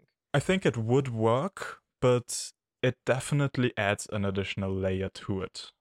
Also, I do think it's quite funny that Michael Gondry directed this, right? Yeah. I I love that like he directed this and then he went on to direct Be Kind Rewind, which is just such a different film. Like it's Eternal Sunshine is the most emotionally exhausting film you could watch. And then Be Kind Rewind is like such a I'm not paying attention to any of this, but it's cool kind of movie. His filmography is super random and super odd. I think the one through line through Michel Gondry's filmography is that he's mainly a super visual guy. He bonded with Charlie Kaufman, so he obviously has the potential to like see depth in it. I don't really think it's that necessary to him. Like it's great to compare Eternal Sunshine with something like Being John Malkovich, where it's the what Spike Jonze did of a Charlie Kaufman script, and all of those three guys are close friends in real life. And you can see how Spike Jonze really can be visual, but cares himself about the depth, whilst I think Michel Gondry added the visuals and relied on Charlie Kaufman to deliver the depth. It totally works in Eternal Sunshine, but yeah, Michel Gondry is a weird guy with his filmography. What did he make beside Eternal Sunshine? I think he made Be Kind Rewind, Science of Sleep. He also did Green Hornet. Oh, he did, didn't Green he? Hornet? Oh Oh. no. Oh, no. and he also did something, the Dave Chappelle Block Party documentary. Oh, yes. That's also Michel Gondry. That's how I discovered him, actually. That's funny. Yeah, super random. Yeah, no, I watched one of his films. I think it was called The Science of Sleep. But you might have to fact check me on that because that might be a completely different guy. And as to point out, Green Hornet is regarded as a really bad movie, and I think deservedly so. But that's story. Like, there's really interesting visual aspects to it that, again, definitely is Michel Gondry's mind. It is really fun as well. It's a bad movie, but it is really fun. Yeah. He pairs himself with Leo Kara and Bong Joon-ho in Tokyo. I didn't know it was him. Oh, yeah. That too. I forgot about that. Yeah, interesting filmmaker. Interesting. It's made a very, very varying quality. Which brings us to you, Krit. The film I would love to experience again for the first time is Scream. So I mentioned in my little horror segment that Scream was the first horror film that I watched that I really liked. And Scream now is my favorite franchise. It just overtook Rocky. I love the Scream films so much. And that first film, as a whodunit, is top tier. It is Wes Craven at his peak. I think it's his best film. I think it's better than Nightmare on Elm Street. The mystery of that film is so interesting because the problem with a lot of whodunits is that they don't give you enough information to really come to a solid conclusion yourself. You know, it always feels like they're just holding back enough information to always keep you at bay. Whereas the Scream films don't really feel like they're doing that. They're giving you everything. Absolutely everything. You get all the details. I guess, spoilers for Scream. But the first, with the whole Drew Barrymore dies, right, within the first 10 minutes. And then you find out later on, like almost immediately afterwards, that she was Stu's ex. And that's there for you. They just give that you. True. That's not something that you find out after the twist. When they're like, oh, and why did you kill blah, blah, blah? he's like, well, she was my ex. And then you're like, oh, shit. You know, they just say, oh, by the way. And Yep. I think what's so clever about Scream is that they give every single person equally valid motive, which is you know, it's essential for a whodunit. Mhm. Absolutely essential. Glass Onion did it fairly well recently in that one aspect. So everyone in Scream, you can pick and say, well, this is why you would have done it, or this is why you would have done it, you know, and it makes sense from every angle. So it's perfectly within reason to guess it. I love that. And obviously they do the twist of who it is, but also there's the added twist of it's not just one person, it's two. And I remember that first blowing my fucking mind. That was crazy to me. I was like, oh no, it's Billy. But Billy was my pick. All right, I was like, it's totally Billy. It has to be. So when it was Billy, I was like, I knew it, right? And then she runs to Stu, and then it turns out it's Stu as well. And I had to pause the movie. I paused the movie and I stood up from. I watched it at my dad's house, and I stood up from my desk, and it blew my mind. You know, I needed to take a breather. I was like, no way. And then, but what's so great about it is, normally with a whodunit, once you figure out who done it, it's kind of like you're riding it to the end now. Like, you know, you're in the end game. You're just trying to get through it to the end. Scream isn't like that. The mystery gets solved, but the film is still just as fun afterwards.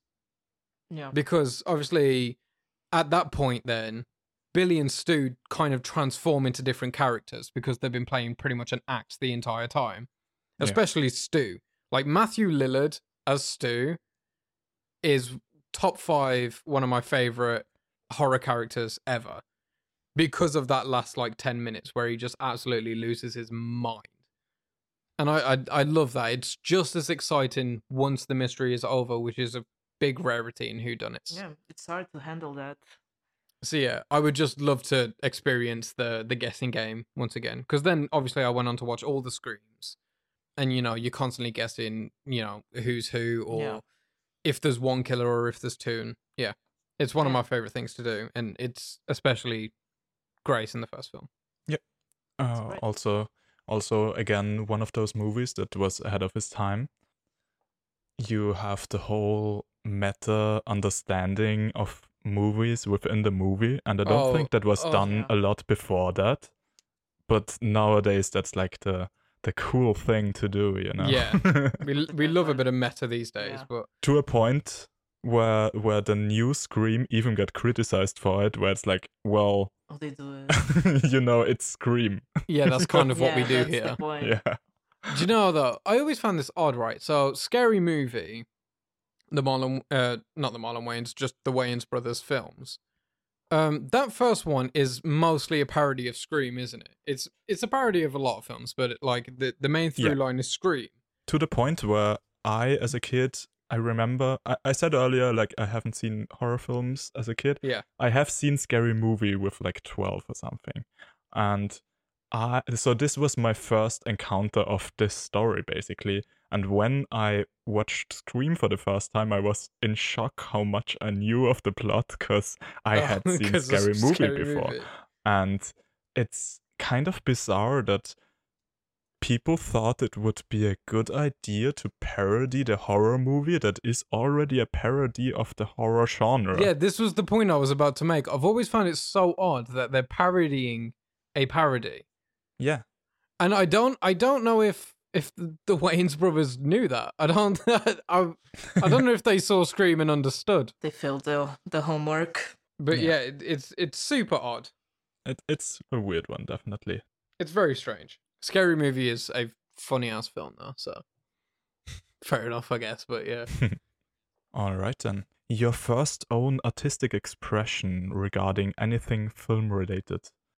Basically, my first contact with anything to do with filmmaking was a very personal project for me that I'm now sharing to the entirety of the internet.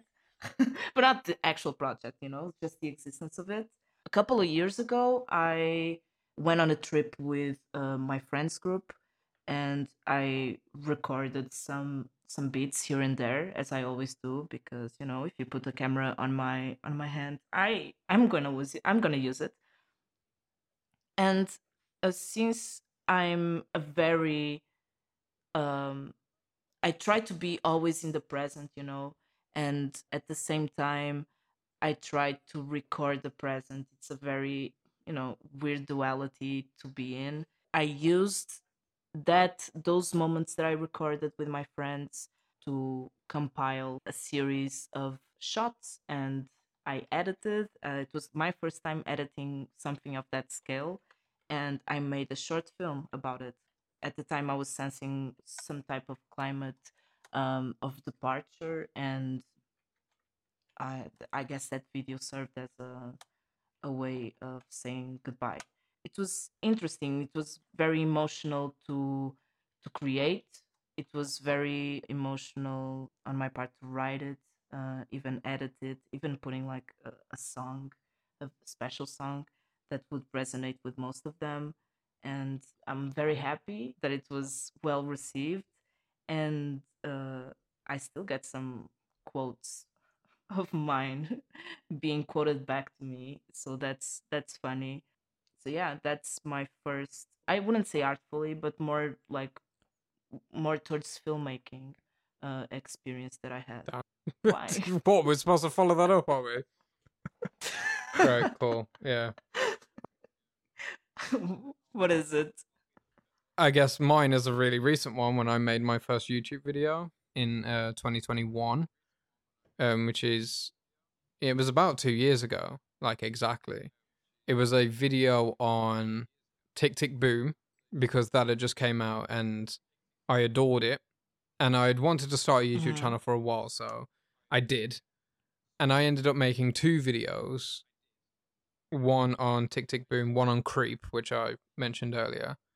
And then I kind of quit doing YouTube.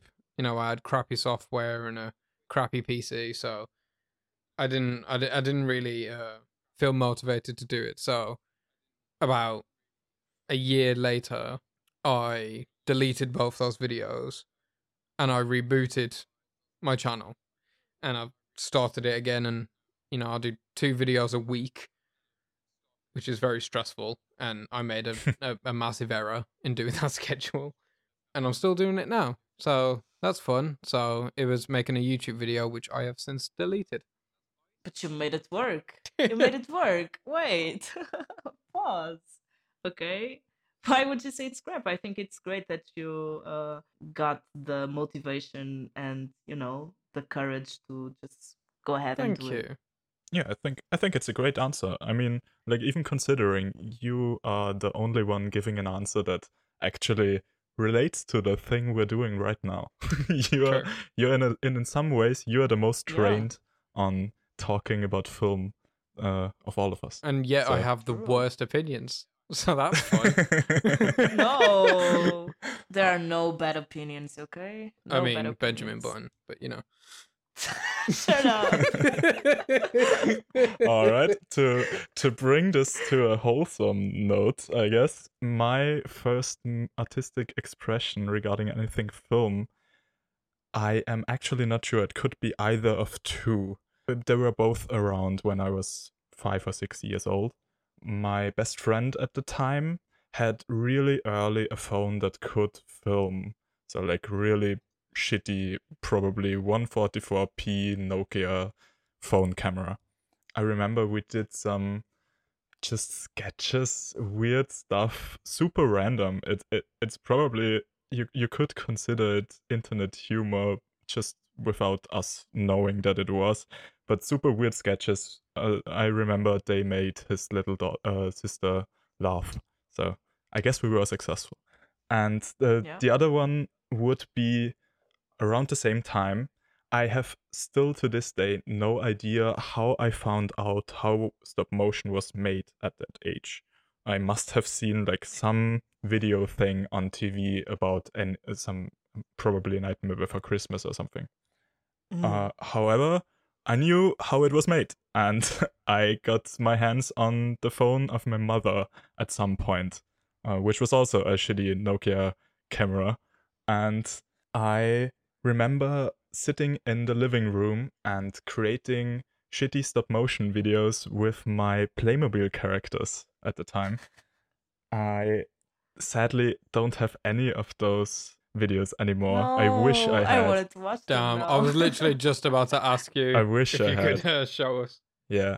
They wouldn't have been great because I didn't have any tripod. And as we know, moving a camera in between stills of a stop motion will result in a very jittery image. I, over time, advanced. I remember finding out a technique where I aligned a few books and I could like sit down the phone in the same spot, about the same Yeah. spot roughly every time. So I made improvements, and they were not very good because I couldn't make actual stills and then play it, so I had to press record and pause real quick every time. Yeah.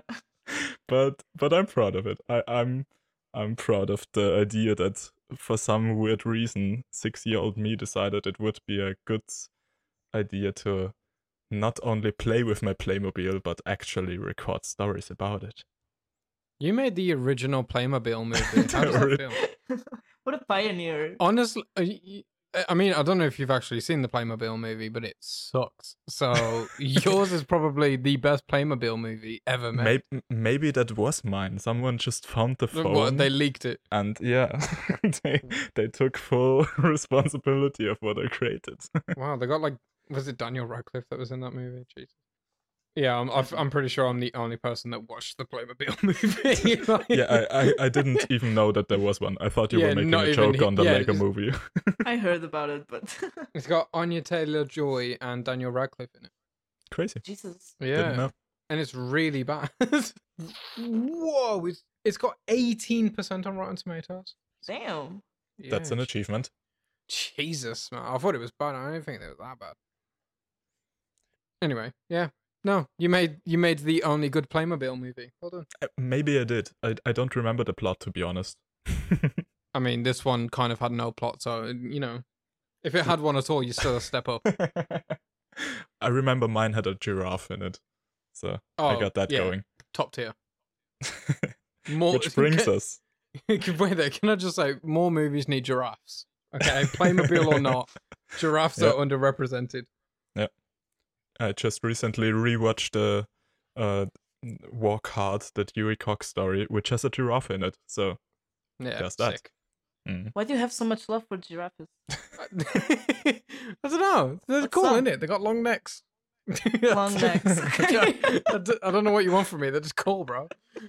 They got big ass necks.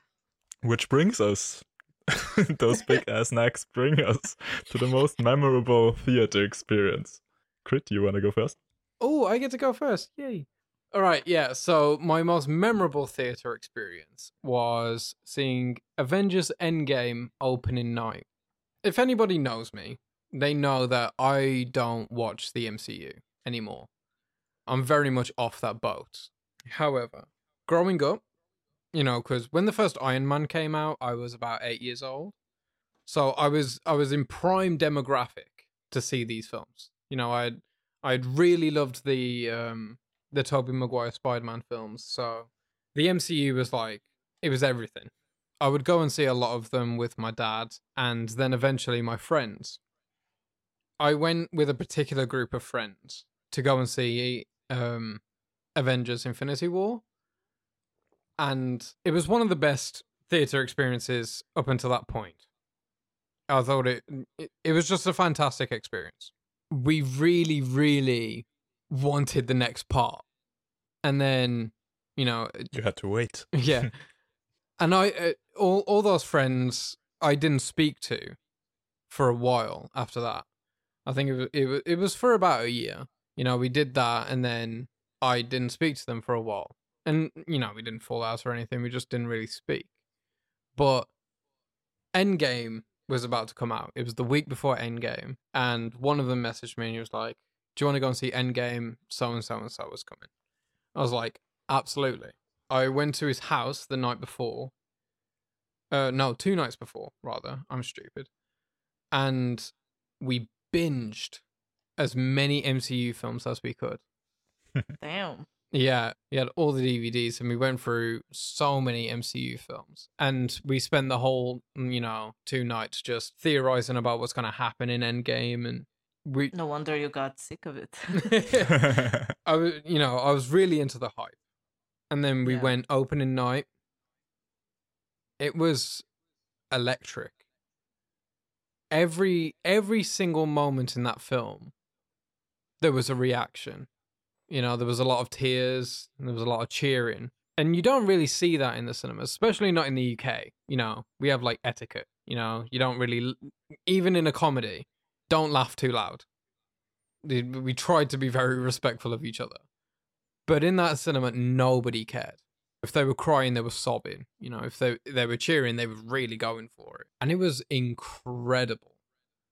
Endgame felt like the perfect summation of my entire childhood. Because I had been seeing these films since I was like 8 years old. Yeah. And by the time Endgame came out, I was an adult. I was 18. So it was like a decade of my life. Mm-hmm. Yeah. And it just wrapped up incredibly well. Because it's a good film. It is. It's not Citizen Kane, but for what it's trying to be, it's absolutely perfect at it. Yeah. I couldn't have thought of a better way to wrap it up. Yeah, that's me with Harry Potter at the time. It was, just the build up of my entire childhood. And when I watched the last one on the cinema, I just got home and I cried and cried and cried because it was over. Yeah, I did that too. I can definitely relate to that to a certain degree. When the first Iron Man came out, I was still very much a boy and very hyped for this iron-suited man just flying around and doing cool shit.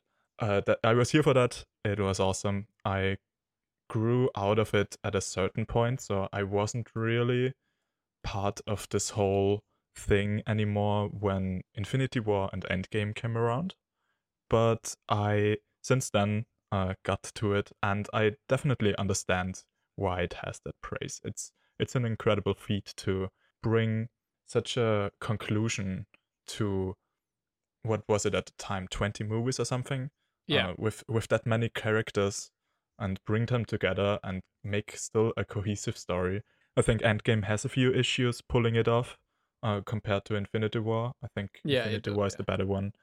But I do too. They are definitely great for that. I was wondering, just real quick, because you said in the UK the people are generally very composed in the theater. Do you often go to like premieres or maybe film festivals or any of that kind? No, I don't actually. I try to avoid it. Okay, interesting. Because in Austria, I have the feeling that for the most part, people also don't really react in the cinema a lot. But if you go to a premiere, if you go to a film festival, to any like special screening, and it's somewhat filled, like the crowd is somewhat filled, then you definitely get those crowd reactions.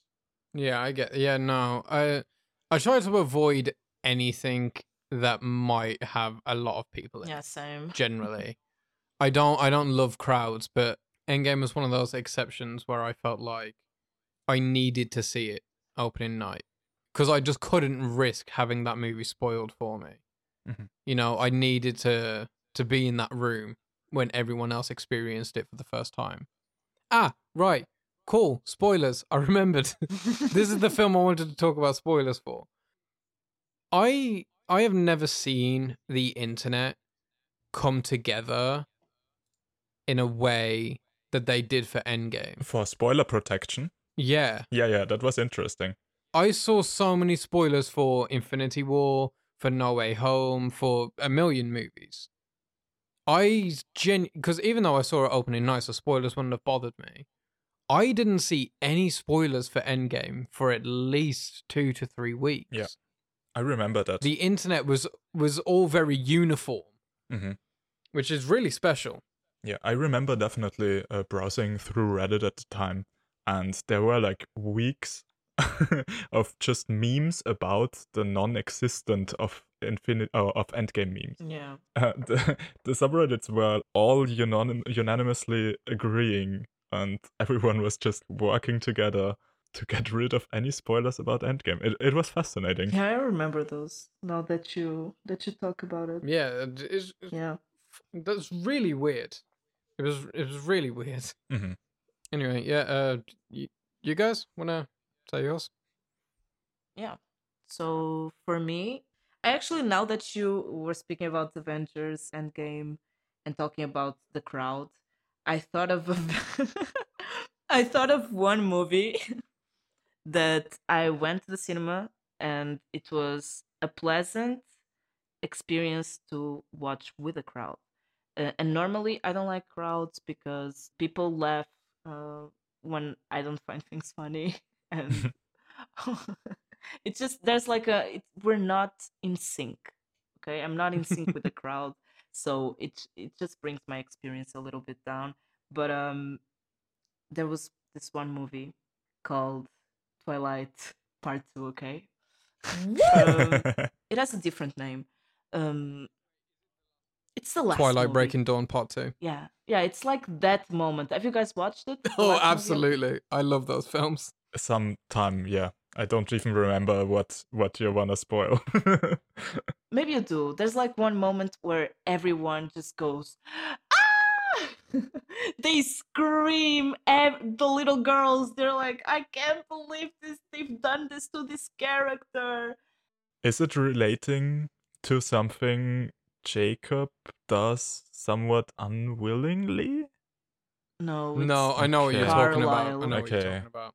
That's what I had to think It's with about. It has to do Carmyle. with Carlisle. Yeah, Carlisle, that's it, yeah. the father to Edward. Yeah, I thought so. Yeah. Okay. Yeah. So everyone is raging, like, I can't believe it. I see people crying, reaching for tissues. And I'm there with them because I couldn't believe it as well. I gasped. And Bro, I was laughing so hard when that happened. I didn't see anyone laughing. But It would just be me at the back. yeah, but my first answer was Avatar, the first one. I watched it on 3D again with my father. My father took me. It was just amazing. I remember dodging a bomb. Okay, it was a new experience. It was cinema was revitalized. It showed me that cinema is a special, very special medium, and that it can transport you to a completely different world. Watching it in 3D was very, very special. Real quick on that. Did you see the most recent Avatar in cinema? Yeah. You said it's so enthusiastic. Yeah. Jeez, Also, okay, I won't bring it up again. I didn't mean it. It just came off that way, okay?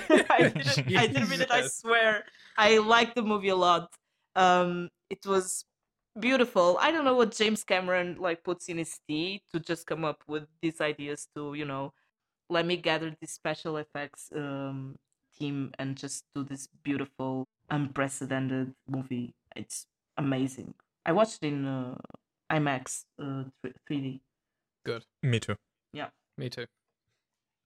you did well. One thing before I get to my answer, I think it's interesting. I am apparently the only one here who likes big crowds with movies. It might just be that I found the right kind of crowd for me. So I usually frequent the same few cinemas. They are all in original sound, so no dubbing, which is a big thing in German-speaking nations. Because the German dubbing industry is, as far as I know, the biggest in the world. So we get basically everything in dub, and people are used to it to the degree where most people won't ever watch something if it isn't dubbed. That leads to those few cinemas, that few screenings with the original sound and subtitles, basically just being filled with people who are really into film. I might have just found my perfect niche to surround myself in, because I generally vibe with the reactions of the crowds that I'm in. No, I'm just disgustingly antisocial. I get teenagers they come off school and they decide I'm going to the cinema. Oh, And I always go to the cinema at like 1 p.m. yeah, now I'm doing that, but before it was insufferable. They talk during the movie. They're with their phones, eating so loudly, and Yeah, you wouldn't find any of those in like the screenings I go to. I guess that's just like a filter for that. it depends on the crowd and it depends on the movie. For example, I watched Avengers Endgame also in the theater, and it was a very nice experience. Which brings us to my answer, which is also a movie that a certain kind of people were very excited about that it's finally coming out. I gave the answer of the Austria premiere for Everything Everywhere All at Once. Lucky. For a bit of context, the movie has at that point already been out in the US probably since at least half a year. Austria was even slow within Europe. I was actually one of the few lucky people in the crowd of the Austria premiere who has seen it already. I made a road trip through Germany maybe 3 weeks earlier, or something like that, which lined up perfectly with the German release. So I had already seen it and was so looking forward to like dragging along all my friends into the cinema. And yeah, this was bonkers. This was like with 250 people, all super film nerds who already knew this was supposed to be this big new thing. Everyone was aware of like the ratings it got from other countries, the hype it Yeah. had worldwide. Everyone was so excited to finally be there, finally sit there. And I don't think I ever had a screening with that many crowd reactions, and I was fully on board. I was there from minute one till the end. But it was a really neat festival crowd where it's also like in the slower moments, in the calmer moments. It was silent. There was no popcorn scrambling Yeah. or anything. It was everyone was fully in it and you could really feel it, and the vibe just elevated the whole experience to another level. I think that Everything Everywhere All at Once is again being screened in Portugal. I think. I'm not sure. I would love to watch it in the cinema. I think it's one of my biggest regrets in life that I didn't watch it in the cinema, because that movie, it's just. I want to make a party in the theater. In fact, I want to bring all the friends that I can to for them to watch it, because it's just amazing. Are we invited or? Hell nah. Oh, fair enough. Makes sense. I wouldn't invite me either. Since we're wrapping up the questions now, it's time for us to announce the 3 movies in question to discuss in the next episode. So if you want to prepare, watch the following. Our new current movie is Babylon, the 4th feature film by the American writer-director Damien Chazelle.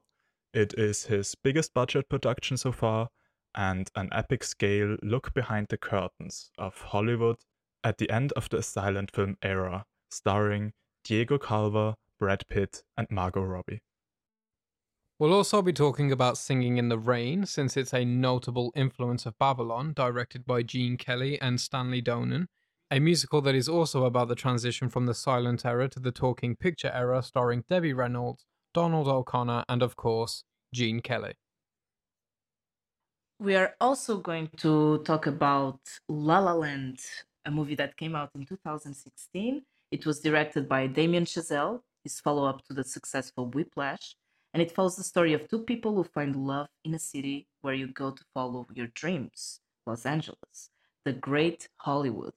That would be the subject of his most recent one. If you don't want to get spoiled for these movies, you have 2 weeks to prepare before the next episode comes out. We are George, Krit, Bia, and you are listening to €3 per movie.